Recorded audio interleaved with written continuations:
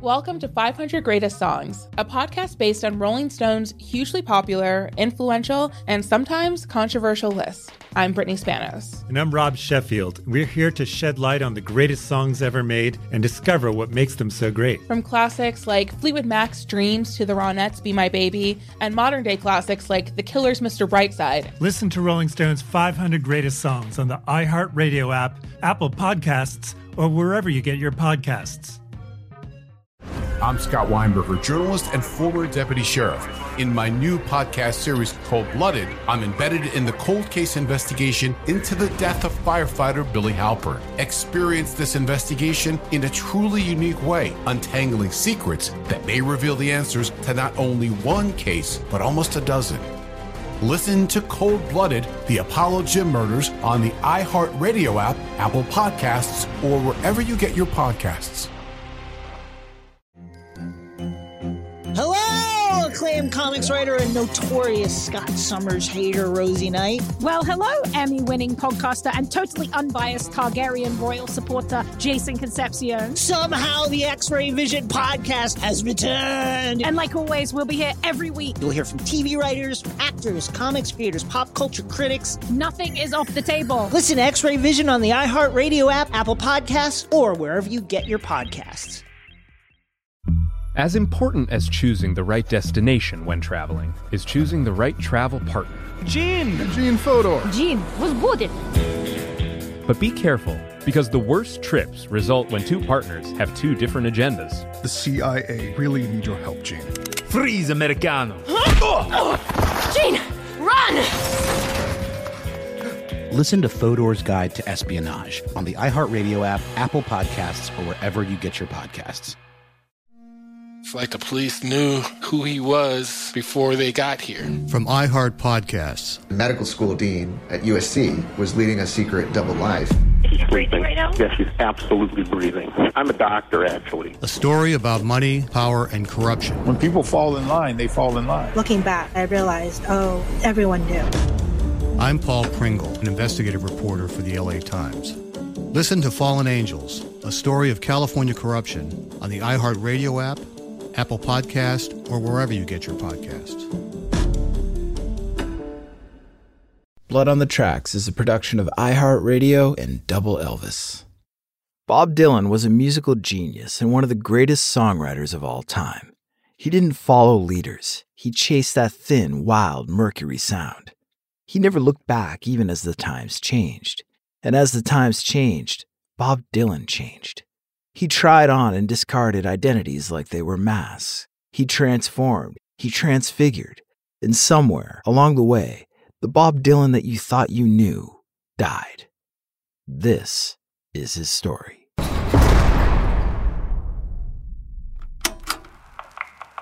is Dr. Ed Thaler. This is day number 6 now, August 3rd, 1966, here at my home in Middletown, New York. Progress remains about the same with the patient, Robert Zimmerman, a.k.a. Bob Dylan. He seems to have lost some of the delusion from before, which is a positive sign, but I'm disappointed to say this delusion has been replaced by signs of depression. Bob, in his waking hours, of which there are few, seems to be very, very low.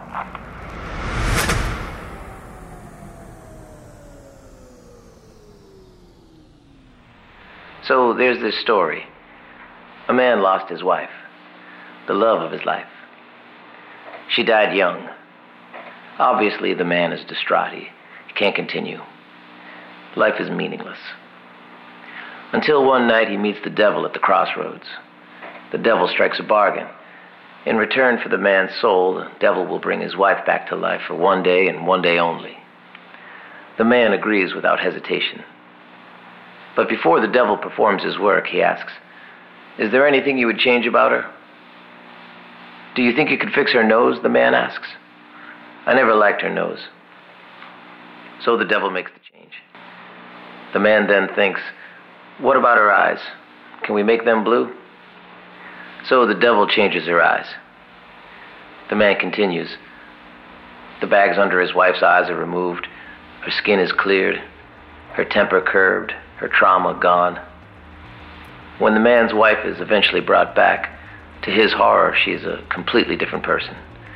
In fact, she's a total stranger. Grief-stricken at his foolish actions, the man kills himself. The devil had claimed another soul. See, when you change so much, sometimes you forget who you've been. A complete unknown, as it were. Then you're left with something different. And all that changing and becoming something different, it's bound to leave blood on the tracks.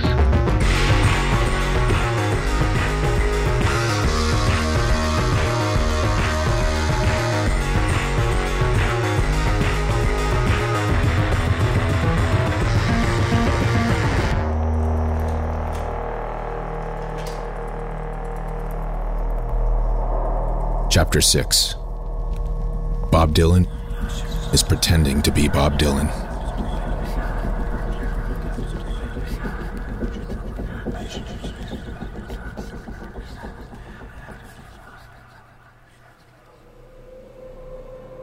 I'm getting into my car.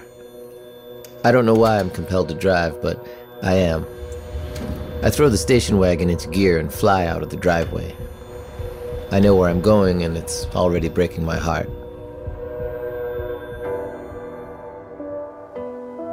By the time I got to the early 1980s, I had learned a thing or two about loss. And who the hell was Bob Dylan anyway? Vagabond? Rock and roll icon? Counterculture hero? Legend? None of those spoke to me. The born-again phase of my life had created a distance between me and some of my old friends and even family members. That had been preceded by my divorce from Sarah and a battle involving my kids. Man, that was rough. Distraught. Then I was in court with my former manager, Albert Grossman. We had had a dispute over publishing rights to songs. It always ends up like that in the music business, and I was no different. Courtrooms, contracts, and lawyers. That's what I was doing when I wasn't on the road or in the studio. But losing a wife and a manager wasn't the end of the loss. From there, I lost a confidant, my studio, and possibly my mind. You forget who you've been. I got this little studio in Santa Monica. Rundown, it was called. It summed me up perfectly at that point. We cut albums like Street Legal and Shot of Love there. In fact, that's it on the Street Legal cover photograph. I liked that studio, but it became tainted. It started out as a comfortable place full of creativity and life, but it fell apart so quickly. It ended up becoming a place that I look back on now and remember only fear and death. Grief-stricken. We were recording at Rundown when a woman called Carmel Hubble decided to leave her home in Michigan and come to the studio. That's when it all started to go wrong. We were going through the song To Ramona when I heard a commotion. Rundown wasn't a big studio, and all we could hear was shouting from outside the main room. I motioned for the band to stop. I shouted, "What's going on?" The filmmaker, Howard Alk, who was with us at the time working on a project, told me that this woman, Carmel, was at the main entrance claiming to be my girlfriend. She was demanding to come into the session. He awkwardly asked me if we were together. So there's this story. "What do you think, Howard?" was my response. To be fair to him, she could have been with me. There were a lot of women on the scene at that time. Obviously, the man is distraught. Without any warning, the doors to the main room flew open, revealing a short woman with bright blonde hair. She was like a human firecracker, jolting and exploding in screams at random moments. The security guard was trying to subdue her as diplomatically as possible. Everyone stared. She squirmed in his arms, kicking and shouting, "Bob!" She kept yelling, "Bobby, my sweetheart." Everyone looked at me. "I don't know who this is," I shouted in response. And I didn't, man. I'd never laid eyes on this woman before. That's the truth. She's a total stranger. But I couldn't shake the sense that some people in that room didn't believe me. Howard and the security guard had to forcibly remove her from the place.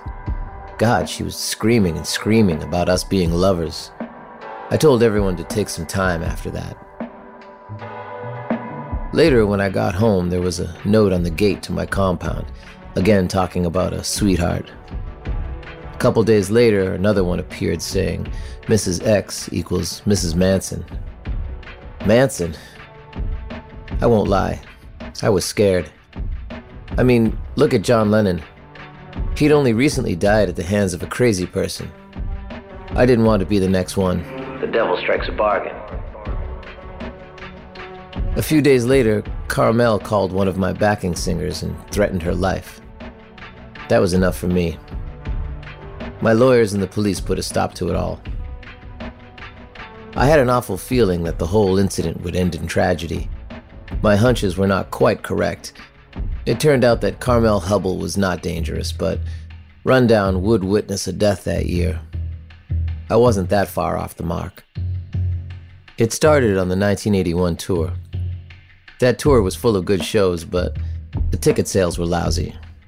People had been spooked by the religious songs I'd been playing during the previous shows. I mean, give me a break. Is there anything you would change about her? Howard Alk was on that tour too. Like I said, Howard was a filmmaker, but he was also a close friend of mine. He'd worked on all my major films up to that point, like Don't Look Back, Eat the Document, even Ronaldo and Clara. It was reassuring to have Howard with me. I needed close friends at that point, people that knew the real me. I needed them there because I'd started to forget. When you change so much... Howard was filming bits on this tour. I wanted to make a Ronaldo and Clara kind of film. Something that played with truth and reality, but on a smaller scale than that film. Howard turned 51 on that tour, so we sang happy birthday to him on stage in Pennsylvania. He beamed from the wings, looking like a little boy on Christmas morning. That was the last time I saw him happy. We took a break from the shows before the new year, and Howard was not in a good way. His second marriage was over, and he had nowhere to stay.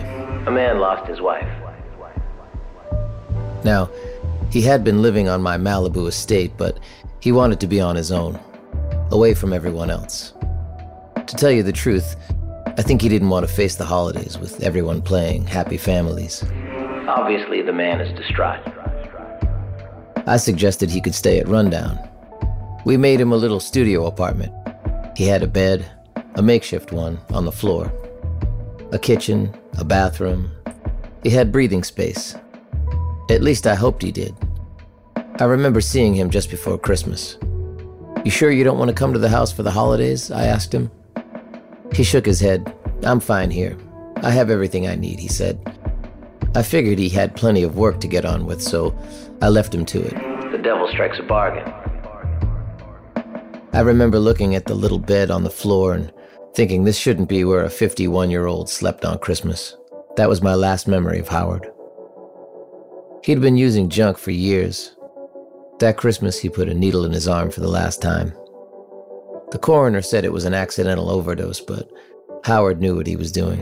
You can't continue. He knew the dose. He knew how much would be too much. I didn't tour again for years after that. I also left Rundown forever soon after. Howard's death was the encore to a bitter period in my life. Even the moments that should have been happy were a mess during that time. Something I would find out in front of the whole world soon enough.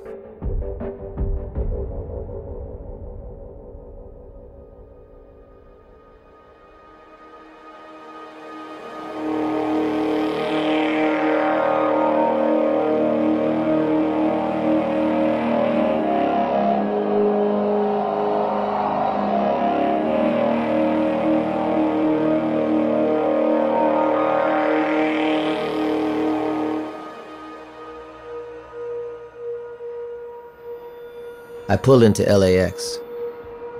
I have a cap on so no one will recognize me. I jog from the car to the terminal. I stagger in and find the large departures board. I look, but I can't see it. I'm scanning quickly now, but I still can't see it. Then, I do. In big yellow letters, I read it aloud. Duluth.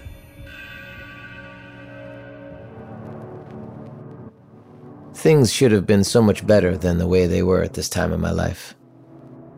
I felt disinterested. I lacked confidence. I was hard on myself. Too hard on myself. I didn't know what I wanted to be or where I was going. Life is meaningless. There were 2 moments in the 1980s that should have been crowning glories, but both got away from me. They were both on a stage. They both featured legends introducing me, and they both fell apart. One happened in Philadelphia, one in New York. One was at the John F. Kennedy Stadium, the other was at the Hilton. One was Live Aid, the other was my induction to the Rock and Roll Hall of Fame. God, it was so hot that day. I'd been drinking with Keith Richards and Ronnie Wood, which I wouldn't recommend before a performance, especially when you're performing with them. That's right. The Stones were my backing band that day, and they were drunk. In New York, I wasn't drunk, but I'd been popping pills. One got me up, the other brought me down. The trick was finding a balance, which I would fail to do that night. It was chaos inside the JFK Stadium. Nothing had been planned. Guitars were everywhere. The lighting was all over the place. No one knew what was happening until the very last second. Not the right atmosphere for a show. The Hall of Fame night was the opposite. It was fiercely planned. All of that night, all of the chaos was inside my head. In Philly, Jack Nicholson introduced me and the band onto the stage. He said, "Some artists' work speaks for its generation. It's my deep personal pleasure to present to you one of America's great voices of freedom, the transcendent Bob Dylan." Transcendent? I liked that description.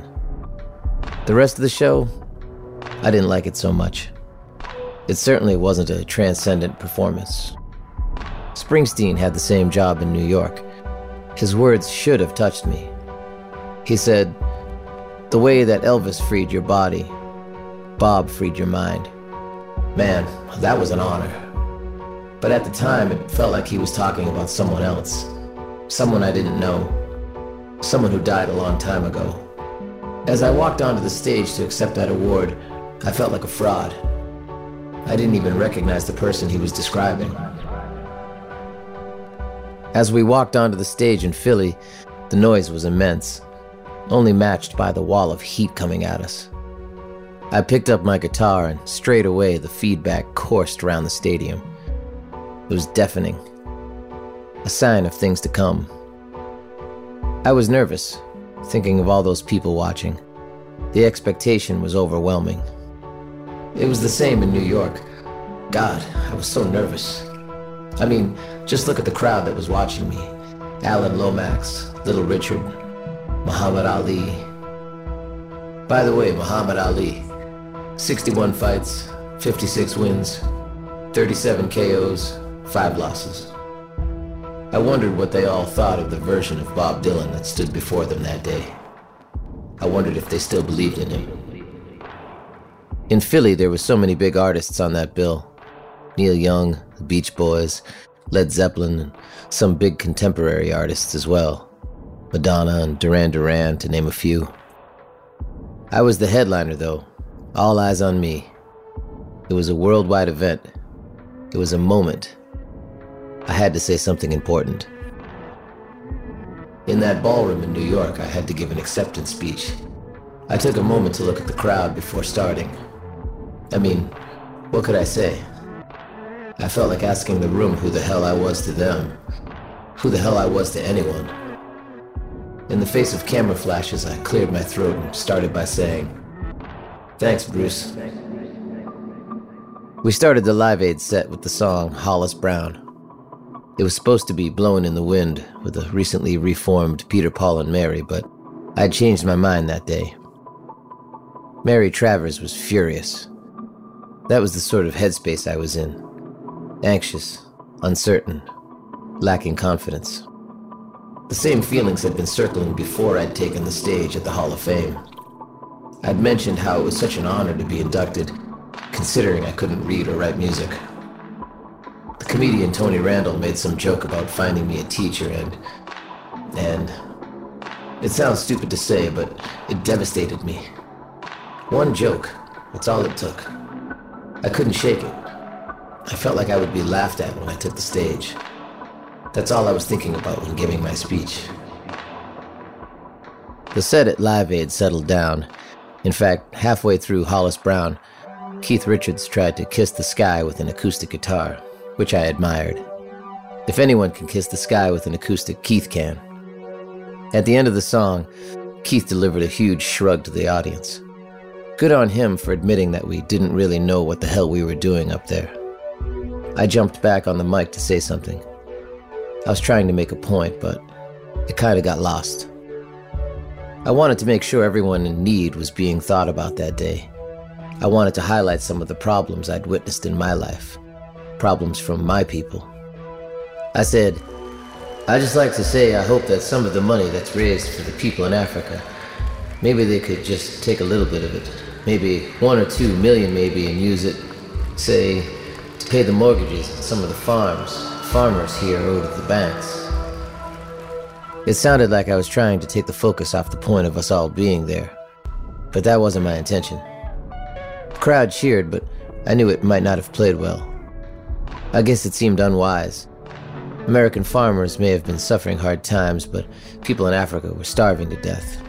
I get it. It wasn't the time.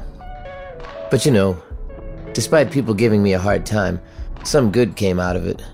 Farm Aid happened sometime later, raising money for those farmers, so I guess I won't take back what I said. In New York, my nerves had managed to survive much of my acceptance speech. In fact, I'd even cracked some jokes, and people had laughed. I mean, you can't go wrong in that situation, can you? You're the hero of the night. But I felt so far removed from it all, it was like I was at my own funeral. The Hall of Fame meant I'd earned something, but it also meant I'd failed at the one thing I'd been doing all this time. Changing. This felt like an ending, not a new beginning. I'd stopped evolving, stopped inventing, stopped transfiguring. Was that it? Would I no longer change? Was this the end of the road? I ended my speech that night by saying, peace, love, and harmony are greatly important indeed. But so is forgiveness, and we've got to have that too. Forgiveness. I didn't really know who I was talking about when I said that. I didn't know who I was trying to get forgiveness from that night. Some years later, I realized it was for myself.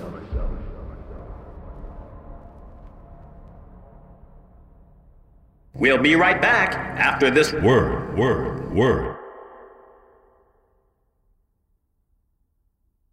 Welcome to 500 Greatest Songs, a podcast based on Rolling Stone's hugely popular, influential, and sometimes controversial list. I'm Brittany Spanos. And I'm Rob Sheffield. We're here to shed light on the greatest songs ever made and discover what makes them so great.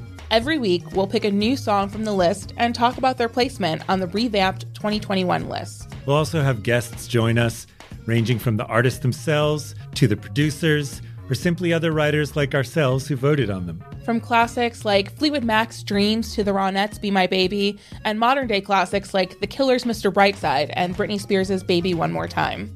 There's so many fascinating stories that have been forgotten, like Midnight Train to Georgia starting with a phone call to Farrah Fawcett, or how the Yeah Yeah Yeahs inspired Kelly Clarkson's banger Since You've Been Gone and Beyoncé's Hold Up. Listen to Rolling Stone's 500 Greatest Songs on the iHeartRadio app, Apple Podcasts, or wherever you get your podcasts. I'm Scott Weinberger, journalist and former deputy sheriff. In my new podcast series, Cold Blooded, The Apollo Gym Murders, I'm embedded in the cold case investigation into the death of firefighter Billy Halpern. It's just a shame, that they took him from us. Experience this investigation in a truly unique way, knocking on doors, uncovering new evidence, including the DNA of a potential killer. My name is Danny Smith. I'm a detective with Miramar Police Department. This is Scott Weinberger. We're actually reopening an old case, and your name came up. Untangling secrets that may reveal the answers to not only one murder, but almost a dozen. I thought they were going to kill me, so I kept my mouth shut and I didn't say anything. All these years, I didn't say anything. Listen to Cold Blooded, The Apollo Gym Murders on the iHeartRadio app, Apple Podcasts, or wherever you get your podcasts.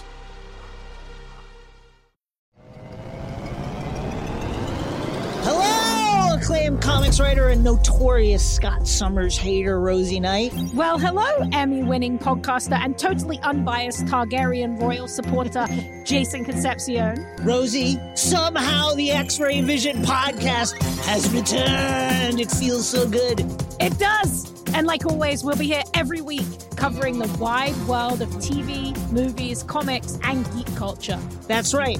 We'll be talking about Batman, heroes of that stature, and of course, we'll be inviting our friends in the industry to come geek out with us and share stories. We'll hear from TV writers, from actors, comics creators, pop culture critics, and more. Nothing is off the table because geek culture is pop culture, and we can't wait to share our love of it all with you every single week.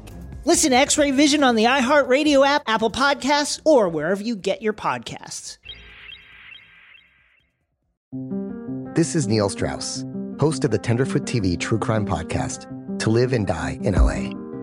I'm here to tell you about the new podcast I've been undercover investigating for the last year and a half. It's called To Die For. Here's a clip.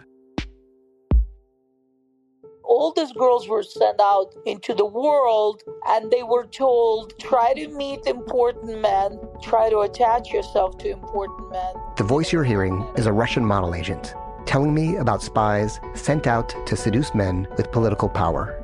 The war in Ukraine is also being fought by all these girls that are all over important cities. For the first time, a military-trained seduction spy reveals how the Russian government turned sex and love into a deadly weapon. If you want to kill your target, it's easy.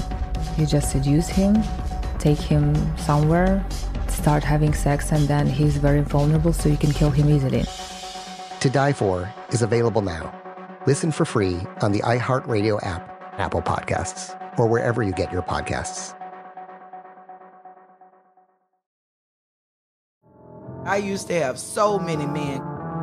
How this beguiling woman in her 50s, she looked like $1 million, with zero qualifications, she had a Harvard plaque, tricks her way past a wall of lawyers and agents. She's got all of these Maseratis and Bentleys all in the driveway. Is it like a mansion? Yes, it's a mansion that this queen of the con uses to scam some of the biggest names in professional sports out of untold fortunes. About $6 million. Approximately $11 million.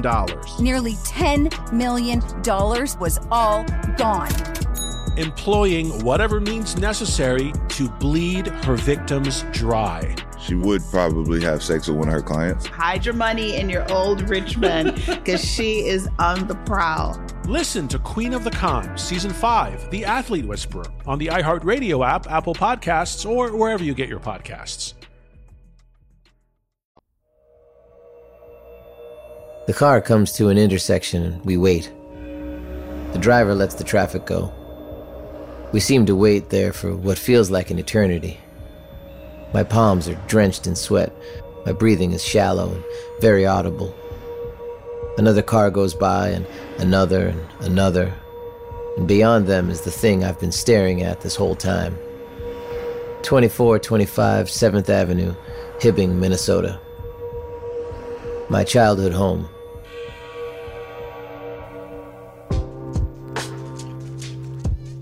I've always liked punk rock. My kids were young in the 80s, but they were still into punk. I used to slip into shows when I could. I'd leave my house in Malibu and go watch bands like X. Once I went to Santa Monica to see The Clash. I liked the ethos of it, the freedom of it. I wanted to perform in a band like that, just show up to a bar unannounced and play a show without anyone knowing who the hell I was. Sometimes you forget who you've been. In another life, I might have made a punk album, but I've never really liked to go with the sound of the times, especially when they're changing so fast. You have to make your own way. I've always stuck to that. I made a reggae-sounding record called Infidels with Mark Knopfler from Dire Straits. I'd worked on the Slow Train LP with him, and by the time we came to work on Infidels, he was a big star. Sly and Robbie, you know them? They played rhythm on that record. Man, they could play. They made that album. Critics thought it was my return to secular music. Rubbish. There was plenty of the same type of stuff in there that had been on those so-called Born Again albums. The difference was this LP, this one did well for me in a business sense, so much so that I had to make a pop video for it. MTV had become a thing artists had to pander to at that time, and I was no different. Then you're left with something different. Now, I hate videos. That's not an art form to me. People call it an art form, but I disagree. I needed a band for the video, which I had, but we were missing a drummer. I'm not talking about Sly and Robbie and the guys that played on the record. This was for the video, okay? So, like all good rock stars in need, I turned to my tour manager's secretary's boyfriend, obviously. He was a drummer, and we put him in the video. Charlie Quintana, that was his name. I liked him a lot. We got to chatting during the video shoot. He's a good spirit. I admired his attitude. It was very punk. Turns out his band was pretty good too. They called themselves the Plugs, with a Z on the end. There was a guy called Tony Marsico on bass. After the video shoot, I wanted to hang with these guys, so we set up a jam at my house. A few months later, when I was due to play the David Letterman show, I thought, what the hell? I asked them if they wanted to come. So there's this story. They had everything I liked about punk rock. They were raw, raucous even. They played like they were in the middle of a bar fight. It was so exciting. The guitarist was this guy, J.J. Holiday. He wasn't actually in the Plugs, but J.J. Holiday, what a name. The Letterman show was pretty young at that time. Only, a couple of years old? This was '84, I think. Letterman, he was punk too. You don't have to wear safety pins and spike your hair to be punk. Letterman showed that. It was anarchy on his show. And all that changing and becoming something different. I wanted to be part of that, to prove that I could still change, still evolve into something new. We got to New York on taping day and checked into a fancy Park Avenue hotel. As we did, the guys told me the last time they played in New York, their manager slept in their van with a gun because they thought their drum kit would be stolen. Now they had their own hotel suite. I was seeing it all through the band's eyes. It was like I was seeing this whole life for the first time again. It brought me such joy. We rehearsed 50 songs for the Letterman show. I didn't tell the guys which ones I wanted to play. I like to keep the bands on their toes. It gives the performance an energy, especially for a band like that. Among those 50 we'd rehearsed were some Infidels tunes and a Sonny Boy Williamson cover. That night on the show, Liberace was appearing with us. He was cooking an egg casserole. I'm not even joking. Man, told you that show was punk. As we waited to perform on the stage at Studio 6, we faced a packed house. I took a look over at JJ, who seemed to be both completely in awe of the whole thing, but completely ready for it too. I could already feel the energy of the performance, and we hadn't even played a note yet. The house lights dimmed and the audience broke into applause.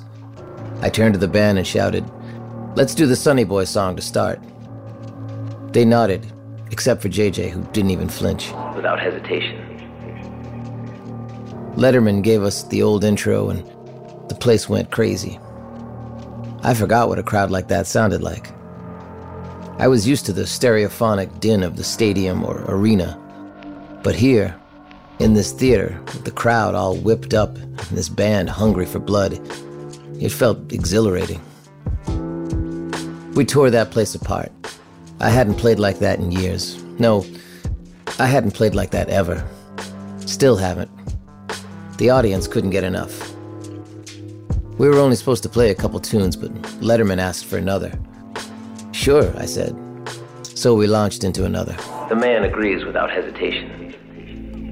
As we played the last song, Joker Man, we were flying. It was the best song of the night.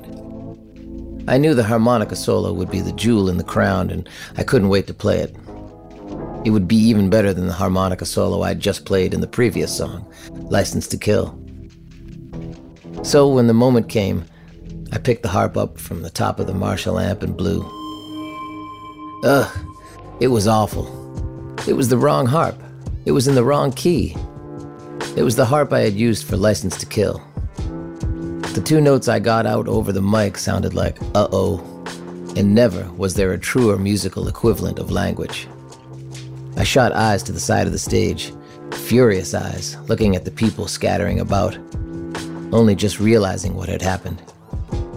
There we are, on network TV time, treading water. What was I supposed to do? I thought the whole thing, which up until this point had been incredible, was about to come crashing down. You can't continue. I felt like this was just typical of my time of late. Nothing seemed to be working. Even the things that started out good fell apart. I cursed the universe. Life is meaningless. This was like Rundown, like Howard, like Live Aid, like... But then the band, they just got on with it. I just said to them, keep on playing. So they did. Honestly, I've seen seasoned pros thrown by stuff like that, but this little punk band was holding it together on national TV. In fact, they weren't holding it together. They were lighting it up. Without hesitation. The sound was incredible. Slick. Punky. I left it to them. They deserved the spotlight. After what felt like hours, the right harp was finally placed in my hands. We finished the song and the crowd lost their minds. That incident with the harp represented what the show was. Rough around the edges and chaotic, but a fucking classic, man. I felt like I was in the Rolling Stones that night, and there wasn't even a Rolling Stone to deliver a big shrug afterwards. It gave me a brief moment of rebirth. Letterman asked me if we could come play every Tuesday night. I laughed, but honestly, if he'd have been serious, I would have done it. Afterwards, a guy called Ed, who had been running backline duties on the show that night, apologized to me for the harmonica mess-up. Turns out I'd told him the wrong key anyway, so I guess it was yours truly who was to blame. Grief-stricken at his foolish action. The band partied that night, and Liberace came along for the ride. I got his egg casserole recipe, too.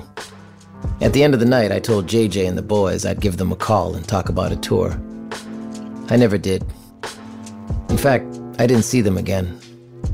Why? That night, that moment, it was too pure. I didn't want it to be tainted, to fall apart. I did, however, take one person from that night on tour with me, though. Can you guess who? Ed, the harmonica guy. He came on a European tour with me, and he never put out the wrong harmonica again.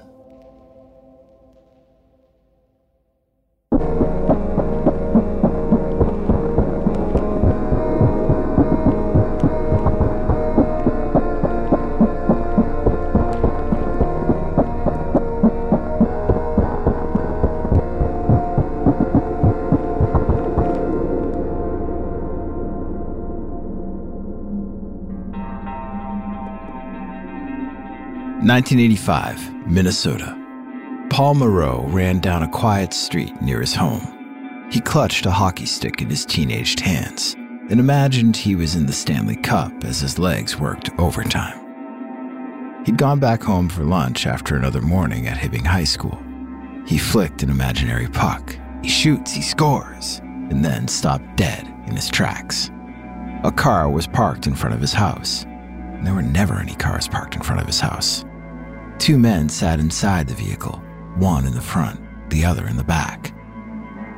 Pat studied the car as he walked by, skeptically, and couldn't quite believe what he thought he saw. "Ma, that looks like Bob Dylan in that car," Pat announced to his mother, Angel, inside their house. Angel never met Bob Dylan, but she knew his mother, Betty Zimmerman. Angel bought the house she was standing in from Betty after her husband, Abe, Bob Dylan's father, died from a heart attack in 1968. Pat watched his mother walk outside and approached the parked car. She rapped on the window. The man who emerged wore dark sunglasses, a baggy shirt, and scruffy pants. He removed his large shades, revealing tired eyes that had the remnants of eyeliner on them. "Can I help you in some way?" Angel asked. Though she didn't know Bob Dylan, she knew she was talking to Bob Dylan. Dylan looked down at the ground. He offered a bashful response. "I was just going to Duluth where my father's buried, and I just thought I'd come and see the house." Angel looked back at the house and caught Pat's eye as he watched through the window. "Of course," she told Dylan. "My pleasure." Dylan felt a swelling of emotion as he made his way up the short path to the front door of the angular house. Angel let him in, and Dylan stepped inside for the first time in nearly 2 decades. He was greeted by a silent and tentative Pat who could barely form any cohesive words. "Feel free to have a look around," was the only thing Angel could think to say. Dylan looked lost. He turned to Angel and asked if she could give him the tour. He walked through the rooms with the 2 current residents, remembering things that had happened 2, 3, even 4 lifetimes ago. He remembered whole moments he'd forgotten, home-cooked meals from his mother, playing Little Richard songs on the piano, the sight of sheets drying outside the kitchen window. When he asked Angel if they could go to the basement, she was taken aback. "You want the full tour?" she laughed. Dylan mustered a small smile, but couldn't hide his true emotions. Once downstairs, he told the story of how his father spent an entire winter putting up the pine paneling in the basement. It was still there. Dylan ran his hands over it as he spoke. He felt like he was touching his father again. The subterranean room was a time capsule. "I've got something for you if you'd like to see it," Angel said. From the back of the cupboard, she pulled out some plates Betty had left behind. Dylan held the plates in his hands, studying the design. He remembered them so clearly from his youth, but now in his hands at this moment, they seemed so different. The design was faded. The previous red and brown coloring that had been so bold and colorful now looked muted. "We only use them to put leftovers out for the birds now," Angel explained. Dylan smiled. Still clutching the plate, he was taken up to his old room. He climbed the stairs of the house, his body instinctively knowing the route that he'd made 1,000,000 times. And Pat opened the door, but Dylan didn't go in. He stood in the doorway and took the whole room in from a distance. It was so small. It seemed to have shrunk over time. Then Dylan stepped inside the room. His heart pounded. History and memories circled around him. He felt as though he stepped into a past life, like he was regressing. Everything he had become, everything he was, had been stripped away in that room. He was bare. His accolades, his status, his money were all gone, and they were meaningless in this room. But so were all of his problems, his weariness, his mistakes, and they were all gone. Here he was, Bobby Zimmerman, not Bob Dylan. He turned to look at Pat, who sat quietly on the bed, just in the way Dylan had done all those years ago. He felt like he was dancing in time, like he could zip back and forward, up and down his life's timeline at any given moment. And then, after just a few seconds of that intoxicating feeling, it was gone. He was Bob Dylan again. He thanked both Pat and Angel as he walked out the front door. "Don't forget your souvenir," Pat said, picking up one of Betty's plates that Dylan had tried to leave behind. As he walked back down that old path to the car, he looked at the plate with the faded design in his hands. It looked tired and dated. The red and brown had merged into one another. The closer he looked, the more it looked just like blood on the tracks.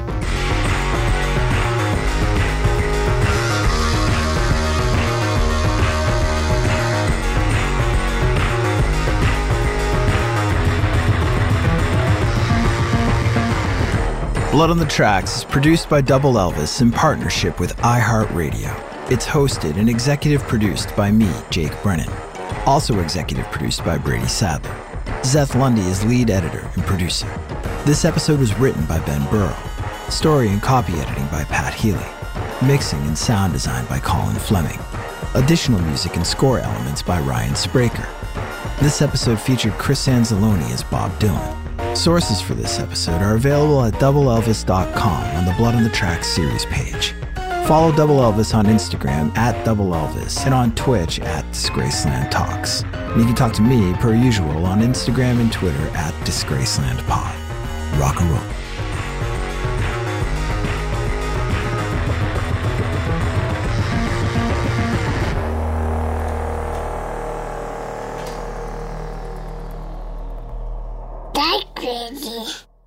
Oh, dang it. Welcome to 500 Greatest Songs, a podcast based on Rolling Stone's hugely popular, influential, and sometimes controversial list. I'm Brittany Spanos. And I'm Rob Sheffield. We're here to shed light on the greatest songs ever made and discover what makes them so great. From classics like Fleetwood Mac's Dreams to the Ronettes' Be My Baby, and modern-day classics like The Killer's Mr. Brightside. Listen to Rolling Stone's 500 Greatest Songs on the iHeartRadio app, Apple Podcasts, or wherever you get your podcasts. I'm Scott Weinberger, journalist and former deputy sheriff. In my new podcast series, Cold-Blooded, I'm embedded in the cold case investigation into the death of firefighter Billy Halpern. Experience this investigation in a truly unique way, untangling secrets that may reveal the answers to not only one case, but almost a dozen. Listen to Cold-Blooded, The Apollo Gym Murders on the iHeartRadio app, Apple Podcasts, or wherever you get your podcasts. Hello, acclaimed comics writer and notorious Scott Summers hater, Rosie Knight. Well, hello, Emmy-winning podcaster and totally unbiased Targaryen royal supporter, Jason Concepcion. Somehow the X-Ray Vision podcast has returned. And like always, we'll be here every week. You'll hear from TV writers, actors, comics creators, pop culture critics. Nothing is off the table. Listen to X-Ray Vision on the iHeartRadio app, Apple Podcasts, or wherever you get your podcasts. As important as choosing the right destination when traveling is choosing the right travel partner. Gene Fodor. Gene was good. But be careful, because the worst trips result when two partners have two different agendas. The CIA really need your help, Gene. Freeze, Americano. Gene, run! Listen to Fodor's Guide to Espionage on the iHeartRadio app, Apple Podcasts, or wherever you get your podcasts. It's like the police knew who he was before they got here. From iHeart Podcasts. Medical school dean at USC was leading a secret double life. She's breathing right now? Yes, she's absolutely breathing. I'm a doctor, actually. A story about money, power, and corruption. When people fall in line, they fall in line. Looking back, I realized, everyone knew. I'm Paul Pringle, an investigative reporter for the LA Times. Listen to Fallen Angels, a story of California corruption on the iHeartRadio app, Apple Podcast, or wherever you get your podcasts.